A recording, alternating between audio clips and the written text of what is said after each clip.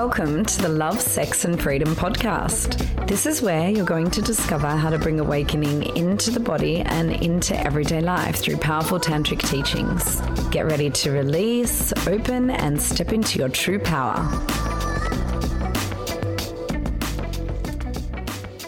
Personal shadows in relationship. And as you all probably know, shadows come up the most in relationships. And this is because they bring up all of our childhood wounding and we become dependent on our partners so much. So all of those little gremlins in there that are crying out for love, they end up going, hey, can you love me, to our partner? And our shadows end up fighting with each other, and our shadows end up causing all kinds of havoc because rather than being vulnerable in those and taking personal responsibility, we try to find healing for those shadows unconsciously through our relationships.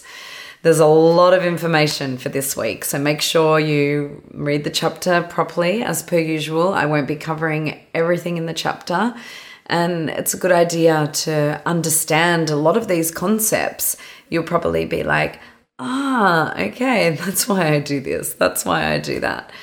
The first thing I really want to mention is that the biggest shadow in men is their unconscious feminine, and the biggest shadow in women is their unconscious masculine. And that's because as women, we're taught how to be women, and as men, we're taught how to be men, but we're not really taught much about our contrasexual selves. Contrasexual just means opposite to your gender. So even though you're a man or a woman, you have masculine and feminine energies. And when your contrasexual self is very denied and you don't really look at that, it ends up becoming a big shadow. So for instance, I may get into a relationship with someone when I'm really in my feminine and he's really in his masculine, and we get along great. But when my contrasexual self comes up, my masculine, and his contrasexual self comes up, his feminine, these energies are a lot more immature, and that's where majority of the conflict lies.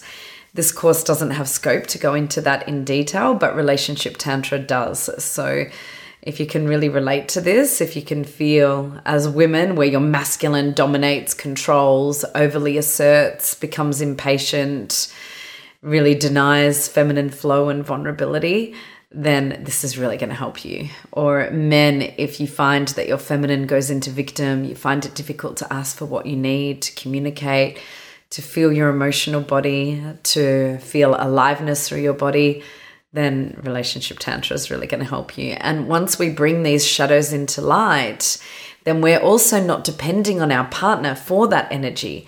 As women, if we don't cultivate a healthy masculine, then we become very dependent on our partner for that. And as men, if you don't develop your healthy feminine, you'll be very dependent on your partner for that, which means men, you're going to depend on women for aliveness, for emotionality, for communication. And women, you're going to depend on men to provide for you and to provide safety and witness you without judgment and take action. So it's really, really useful stuff. So for now, what I want to just look at is, what does unconscious feminine energy look like? And what does unconscious masculine energy look like? What are these shadows? And really the biggest shadow in the feminine is this space of needing more love. And what that shadow can be called is the love addict. It's like this part of the feminine that makes the masculine her whole universe, and it can be in men or women, and you're just revolving around that sun, depending on it for your lifeline. And if it's taken away, you feel like you're going to die. So there's this huge dependency on it, and you really come into this space of like, actually nothing's ever enough. You have a very strong relationship to insecure attachment. So no matter how much your partner tells you that they love you, no matter how much they try to show you love, there's always a part of you that's doubting that. There's always a part of you seeking validation. And that fear of losing love is so strong that a lot of the time you end up pushing love away. The biggest shadow in the masculine is love avoidance, where actually there's a fear of being too loved almost. It's a fear of being controlled or having freedom taken away. So while the love addict is scared shitless that love will be taken away, the love avoider is really frightened that freedom will be taken away. So how this manifests is that the love avoider will shut down, the love avoider will withdraw, the love avoider will not be able to communicate what they need. So of course these two become the perfect partnership, right? These wounds go codependent. The love avoider's, getting all of this attention from the love addict and who wants more intimacy, which really is teaching them how to become more intimate, which because it's being taught to them through another and not through themselves, they become resentful. And then what the love addict needs is to become more independent, which they have to learn through the love avoider's avoidant behavior and extreme independence. So whilst the love addict has extreme dependency on the partner, the love avoider has this extreme desire to be independent. So you can imagine the havoc that this creates. For the love addict to really come into new postures of more independence and less addiction, it's about finding more ease in your solitude, facing that fear of aloneness that we've talked about. It's about taking more self-responsibility, having a broader social network than your partner, finding things that you enjoy doing, really establishing community and knowing that your partner doesn't have to meet all your needs, that you're okay. And then, of course, the love addiction, it really needs to feel a strong center, a strong sense of self, which is established through all of these practices of turning our attention inward instead of outward. For the love avoider, it's kind of the opposite. Instead of moving towards yourself, you want to move towards the other.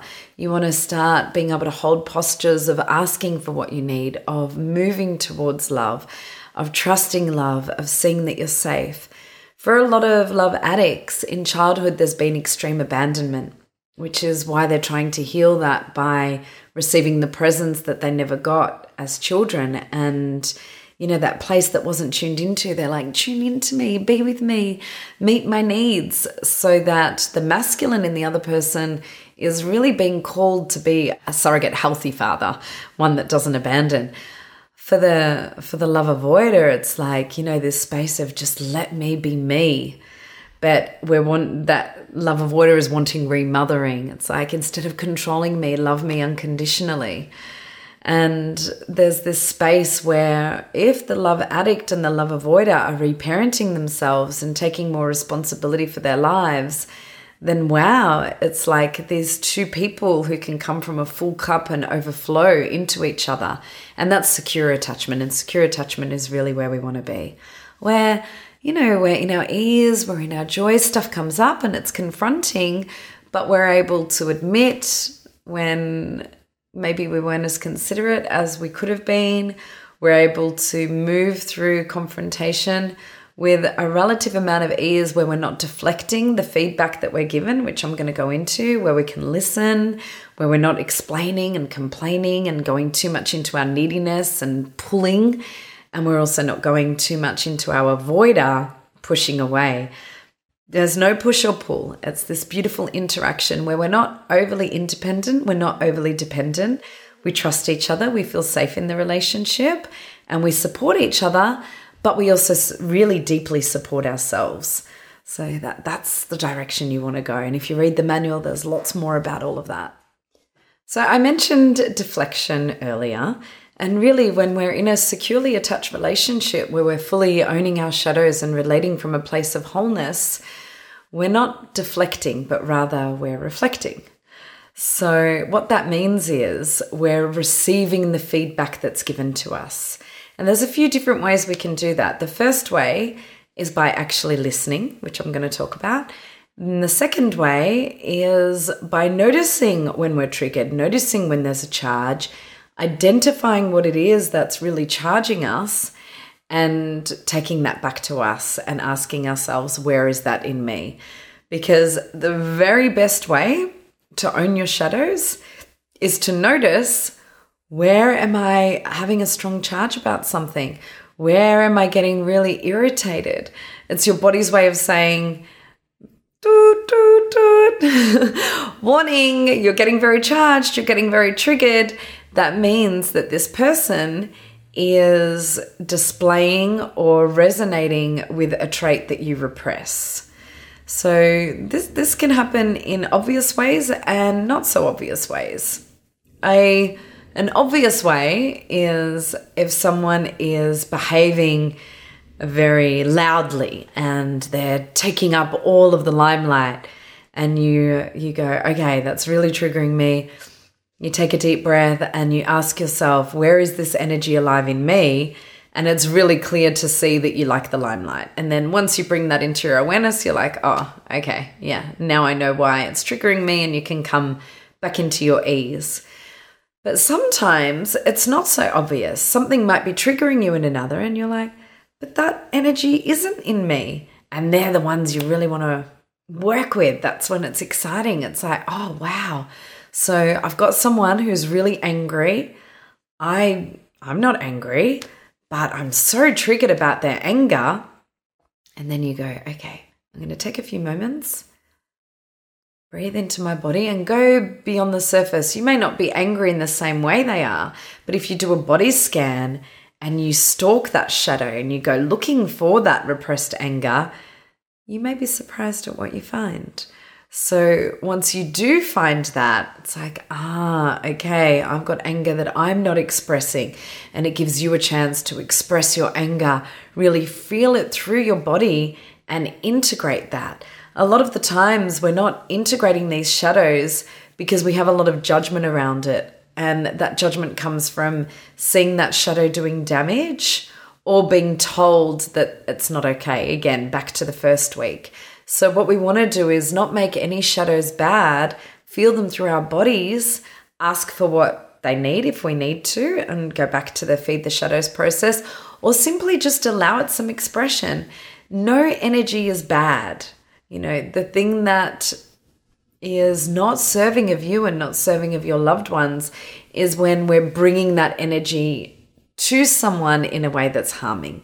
So you can just allow anger to run through your body without getting angry at anyone. But most of the time we just see anger in that way of running towards someone, which is why there's so much shame around anger and so much repression around it.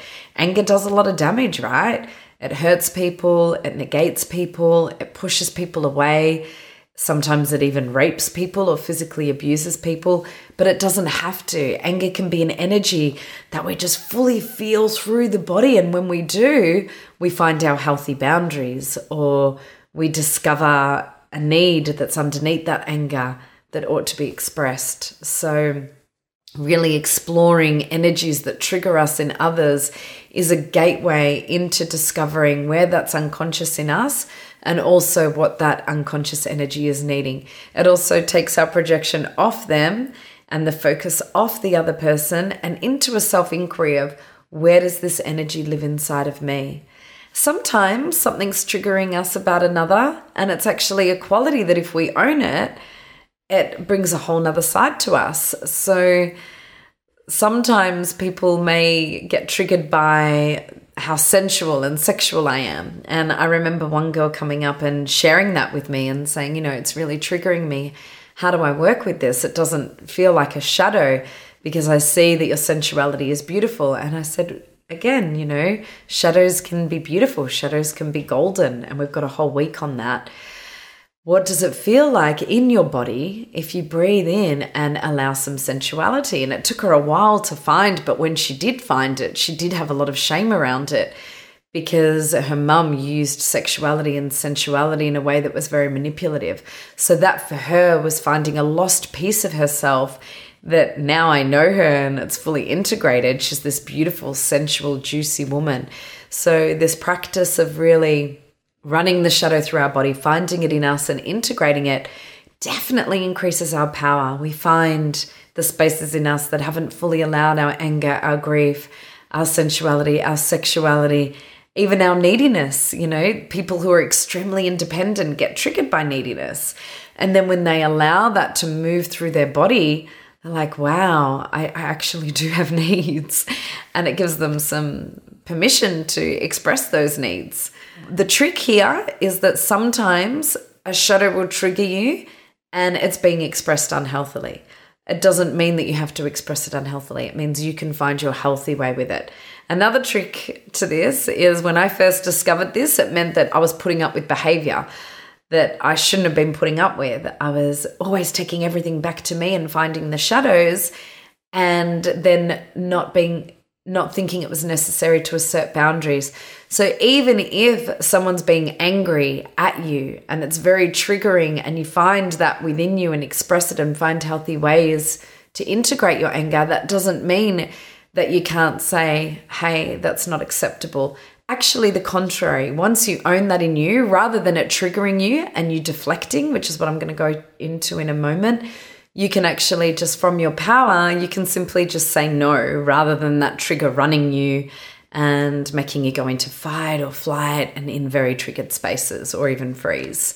We're going to talk more about boundaries, but just really feeling this space right now of, wow, what would it be like if when someone triggered me, instead of just going into a stress response and going into flight, fight, or freeze, I breathed into my body and said, where is that energy in me? So just take a moment now. Breathe into the body and ask yourself, what really triggers me in others? What would it be like to allow more of that through my own being?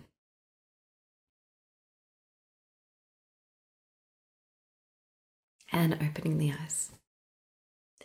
So the final thing I want to go through with you is this deflection versus reflection.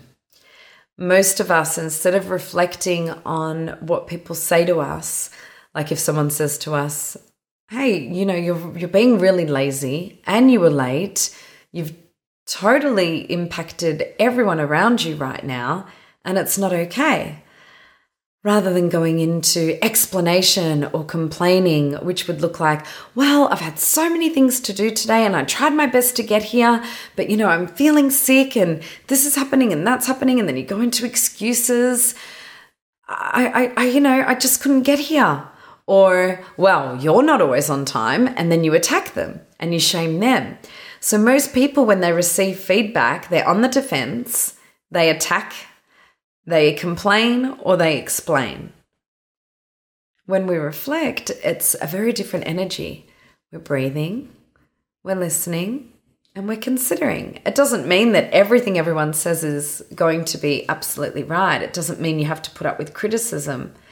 That's different to a reflection, but what it means is we follow the peppercorn principle. And the peppercorn principle is that there's always some truth in what people say.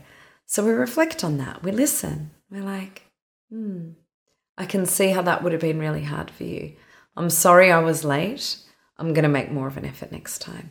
Or yeah, I can see sometimes where I'm really lazy. I'm going to pick up my game. Yeah. And sometimes reflection takes a little bit more. It's really hard to hear something and we're listening and we need to feel the shame that's coming up and be willing to feel that shame.